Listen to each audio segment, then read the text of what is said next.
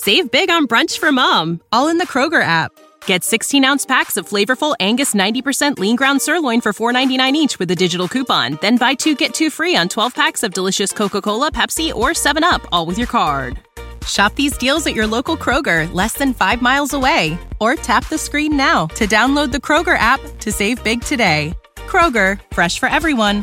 Prices and product availability subject to change. Restrictions apply. See site for details.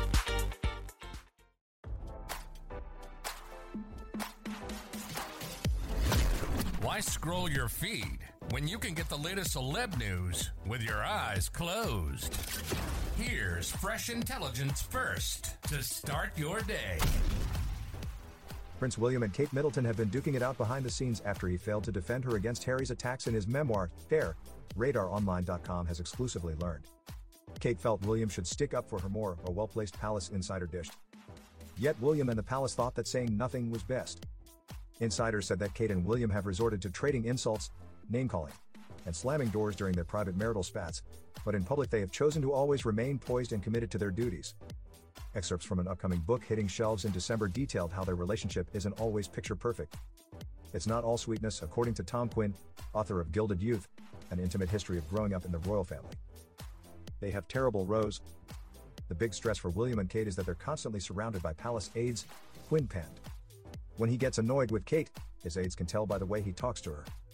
Sources claim the Princess of Wales was not only upset that William and King Charles chose to stay mum about Harry's book, but also embarrassed that William's contentious showdown with his brother made it into the pages.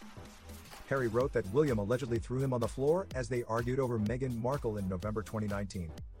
William was said to have called the former Suits star difficult, rude, and abrasive, and the Duke of Sussex fired back, claiming that sounded like a line from the press narrative. RadarOnline.com has exclusively learned that Kate hopes her husband of nearly 12 years learned a lesson about keeping his temper in check. William and Kate tied the knot back in April 2011, and despite going through hardships together, both do their part to avoid squabbling in front of their kids, insiders claim.